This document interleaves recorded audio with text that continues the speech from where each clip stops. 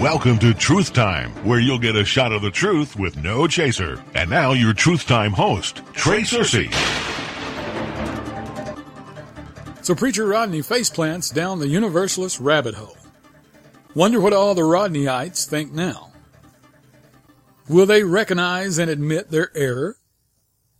Jump ship and swim to freedom? Or allow their pride to get the best of them? Hey, admitting you were wrong is something we've all had to do. No shame in that game. Admit it, correct it, and get on with it. You see, the problem with bad doctrine is one bad one leads to another, and then another. And pretty soon, down the slippery slope you've gone. The wheels fall off. In one of his latest, he held up a book and told the congregation that they're all getting a copy for Christmas. He said, this book will change your life. Is it a King James Bible? Is that the book that'll change their lives? No, it's a book written by a Universalist.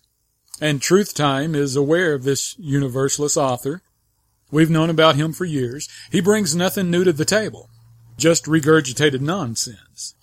His book will change your life, all right. Teach you how to elevate man's word above God's. That's how it'll change you. Oh, but Trey, it helps me with interpretation. Really. The Universalist belief is that the unbeliever dies.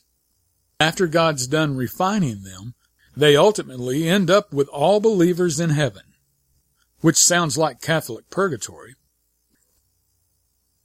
Any evidence of that? Or is that from the mind of men? Let's see. Matthew 25:41. Then shall he say also unto them on the left hand, Depart from me, ye cursed, into everlasting fire, prepared for the devil and his angels. Now, do you really need a Universalist book to interpret this? I don't think so. Depart from me, ye cursed, into what? Temporary fire, as the Universalists tell us? Everlasting fire. I think those are different. Universalists wrest this and try to explain it away. We believe it. Okay, maybe it's Daniel chapter 12, verse 2. Maybe that's what the book's for. The book we all get for Christmas, maybe it can help us interpret this. Let's see. The great prophet Daniel said, And many of them that sleep in the dust of the earth shall awake, some to everlasting life, and some to shame and everlasting contempt. Need any further interpretation? Did Daniel speak plain enough for us here? Or is there a code we must crack? Hey, listen, the secret key. Now listen, this is a secret, so listen. I have groundbreaking news for you. The big secret to unlocking the Bible is, wait for it, believe what you read. There it is, the big secret. We've cracked the code. Believe what you read. You don't have to depend on any man for some sort of special, secret knowledge. God gave me something you've never heard before. No one's ever preached what I'm getting ready to say. Hey, just believe what you read. That's how you crack the code. The King James Bible is written on a 6th grade reading level. For the most part, it's easy to understand. And for the few parts that are not, there's a better way of figuring it out than depending on a man-made theological system called universalism. Hang on to your Bible, but throw all the isms and schisms out the door. And be careful with the groups practicing dispensationalism. A lot of those have some jacked up beliefs as well. So watch out. Bottom line is, God doesn't need help in the communication department. He's the creator of communication. What he needs is for us to believe what we read. Some act as if the Bible is God speaking in tongues, and they need a translator. Universalists say that after unbelievers die, they'll go to Universalist purgatory. Let's see. So what about blasphemy? Mark chapter 3. Verily I say unto you, all sins shall be forgiven unto the sons of men, and blasphemies wherewithsoever they shall blaspheme. But he that shall blaspheme against the Holy Ghost hath never forgiveness, but is in danger of eternal damnation. If you paid attention, 2 points should have jumped off the page at you. Never forgiveness and eternal damnation. Never forgiveness equals never saved, resulting in what? Eternal damnation. Not temporal damnation until they later appear at purgatory. Universal salvation is not biblical. No verse in its context teaches it. Not a one. There's nowhere the unbeliever goes to get regenerated, reconditioned, to get a tune-up, to eventually be saved. This salvation for all business is a hoax. You see, we don't need a book. We need the book. God's book interprets itself. I'm familiar with all these universalists. Sometimes I feel like Paul. In conference, they add nothing to me. Only God's words add to me. But universalists are men followers who teach others how to do the same. This man leads you to this man, then another and another. It's like a big pyramid scheme. The universalist system is hedonistic, humanistic, self-centered, and self-serving. You have to admit it's very satisfying to the flesh to think that, oh goody, everyone's going to heaven. Preacher Rodney, as he takes you for a stroll down the Universalist bunny trail, uses Matthew chapter 12, verse 20. A bruised reed shall he not break, and smoking flax shall he not quench, till he send forth judgment unto victory. Which is a quote from Isaiah 41. It's prophecy about Jesus being the servant of whom God speaks of being so gentle that he doesn't even break a bruised reed or quench a smoldering wick. Go read that in Isaiah. Jesus is gentle in bringing justice to victory. But what Preacher Rodney left out is that Jesus is going to bring victorious justice, all right, but he brings it to all who trust him. And it's later on, the judgment of God comes upon his enemies, the ones that do not trust him. This isn't taking place during the dispensation of God's grace. Currently, God is holding back his day of wrath. But in the future, John 3:18, whomever believes in the name of the Son of God is not condemned. But he who does not believe in the name, he's condemned already. Condemned to what? A temporary holding place where he can go get a tune-up? Sounds romantic. As someone who knows a lot of unbelievers, hey, I'll admit it appeals to my flesh. I'll give you that. But I'm a truth seeker. So is it true? Matthew 25:46. And these shall go away into, this just blows everything. Everlasting punishment. Apparently, some don't understand the meaning of everlasting. Is it an amount of time to be corrected? Or is it, as Jesus said, quote unquote, everlasting punishment? There's more. Matthew 18:8. Wherefore, if thy hand or thy foot offend thee, cut them off, and cast them from thee. It is better for thee to enter into life, halt or maimed, rather than having 2 hands or 2 feet to be cast into, there it is. There it is again. Everlasting fire. What's confusing about this? Some receive eternal life, some everlasting fire. Mark, in the 9th chapter of his book, describes people going to a place where, quote, the fire is not quenched. And for understanding purposes, just in case he had a universalist in his audience, one who questioned this, He repeated it 4 times. 4 times. Not 1, not 2 or 3, but 4 times he said, the fire never shall be quenched. Folks, that's everlasting. I bet that neither Matthew or Mark would be able to stomach being in the same room with some of our preachers today, the ones who have total disregard for their scriptures. In Revelation chapter 14, again, it's made clear. John here makes it just as clear as Matthew and Mark did. Verse 10, the same shall drink of the wine of the wrath of God, which is poured out without mixture into the cup of his indignation. And he shall be tormented with fire and brimstone in the presence of the holy angels.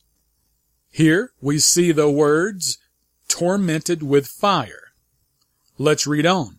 And in the presence of the Lamb, and the smoke of their torment ascendeth up forever and ever. There's your timeline. Forever and ever. Read on. And they have no rest day or night, who worship the beast and his image, and whosoever receiveth the mark of his name. It's impossible to miss this truth. This speaks of those who worship the beast and take his mark, getting tormented with fire. For how long? Forever and ever. There's no wiggle room here. None. You can't escape this truth on a Dodge Tomahawk. You can't get away in a Spirit of Australia speedboat. This word of truth is our sword. You can use it to chop down these false interpretations like the rotten trees they are. This should be an insult to your intelligence.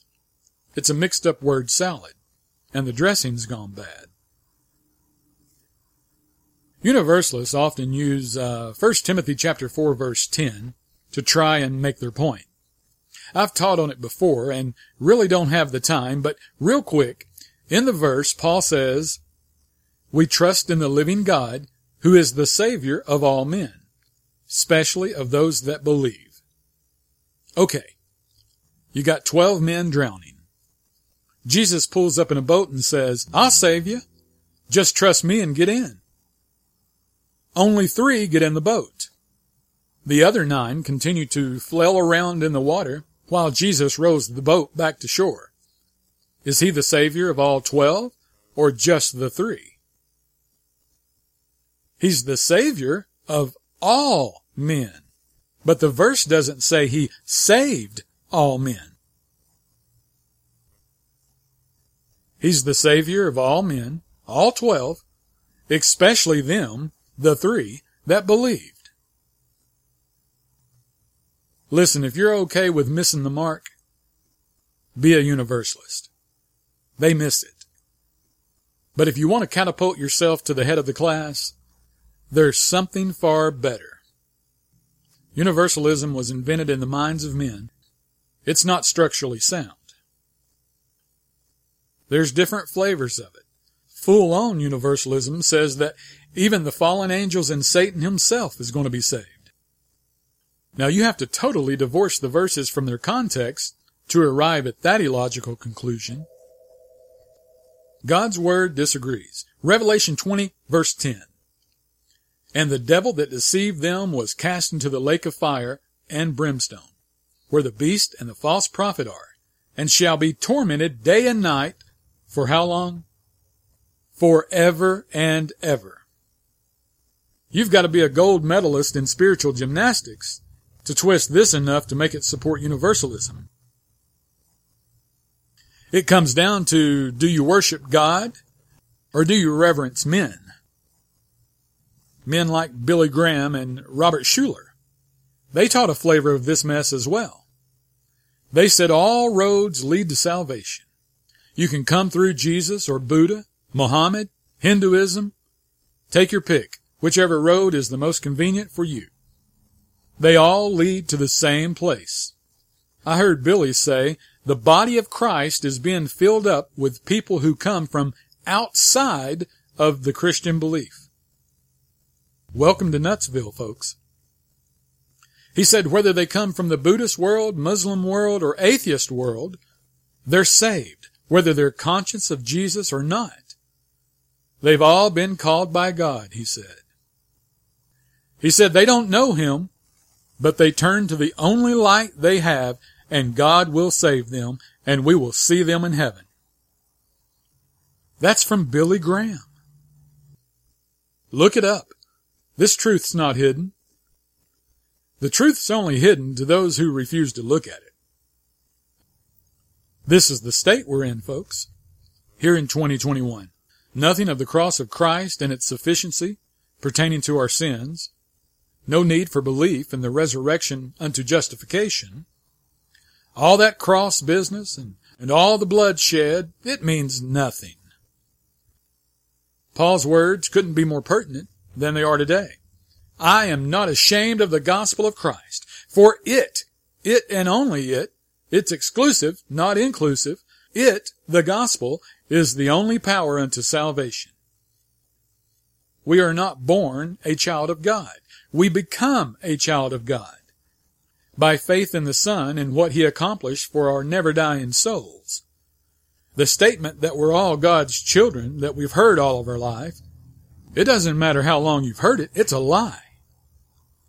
Galatians 3:26, for ye are all the children of God by faith in Christ Jesus. Who's the children of God according to the Bible? The by-faithers, those in Christ. Some of this is so simple, it goes over their heads, you see. They're a legend in their own mind. With all their books and commentaries and church father worship, when all they needed was the book. Not a book, but the book. Stop making idols out of men and fall in love with the maker of men. Yeah, we're familiar with all these universalists, and boy, they do worship men. They worship them and their many writings just almost as much as the Calvinists do. They idol worship a bunch of misogynistic church fathers. Check out a podcast I did a while back on a male chauvinist Baptist preacher, Stuart Allen Clark. Well, in the same podcast, I also covered the xenophobic church fathers. My inbox was crammed with listeners who were unaware of just how misogynistic these so-called church fathers were. Check it out. You'll be amazed. Or the better word is disgusted. Real quick, I'll share one with you. This from Origen, who, by the way, is the Universalist church daddy. He began to make universalism popular back in the 2nd and 3rd centuries. Here's a quote. Men should not sit and listen to a woman, even if she says admirable things, or even saintly things. That is of little consequence, since it came from the mouth of a woman. End quote. There you go, folks. Words from the Mac Daddy himself, the father of universalism, Origen. Feels like I need a shower after that. What a mess. Some of these fellows were sick in the mind. Yet we've got those today that hold them up on a pedestal and call them our church fathers. Not happening here. I'm here to make you think. Today we're being inundated with Gnostic Universalism, Free Will Universalist. Others are Divine Election Universalist. They have a sundry of flavors, that's for sure, and just as many divisions among them as well. And it's why groups are dangerous. Be careful. I stay away from groupthink. Anyone that takes the ministry of reconciliation serious has most likely had a conversation with someone who asked, how could a loving God send someone to hell? To that I say, just who is God sending to hell? They go there by their own free will. I recently did a podcast, Man-Made Methods That Will Send You to Hell. Not God. God made the way for you to not go there. Take it or leave it. If you wind up on the other side of God's justice, don't blame Him. You had a choice. God will never violate your free will. His love persuades but never forces. And let me add, if I may, God loves, but God is not just love. Don't limit him. He's so much more. God's love includes justice. God is just. His love includes judgment. God is the righteous judge. And according to the gospel of the kingdom, Israel, believing that Jesus was the Son of God and their endurance to the end, is what was mandatory for them to evade everlasting punishment. You see the love there? God loved them by making a way. Believe that Jesus is the Son of God and endure to the end. There's the way. The way for what? To evade everlasting punishment. And according to the dispensation that we currently live in, it's mandatory that we trust Christ by believing Paul's gospel. That's how we evade everlasting punishment. God's not some monster. A monster would not give you a way out. This is really not hard. Let me close with this. Beware of preachers the ones who take their hand-picked verses, put their spin on them, and try to prove their feel-good universalism. Of course it sounds good to itching ears. Itching ears love to hear that everyone's going to heaven. But it's just not true. Appealing to our flesh? Yes. True? No. This movement has been in operation for many years now. It's a part of what we taught about a few years back in a podcast called Catholic Charismatic Renewal. That's what's going on. And it's all done in the spirit of ecumenicalism. If it feels good, it must be good. If it feels right, it must be right. We are not all God's children. Creation? Yes. All God's children? No. Belief is and always has been required to become a child of God. Without it, you're not a child of God, and you will not spend eternity with Him. Got a Bible question?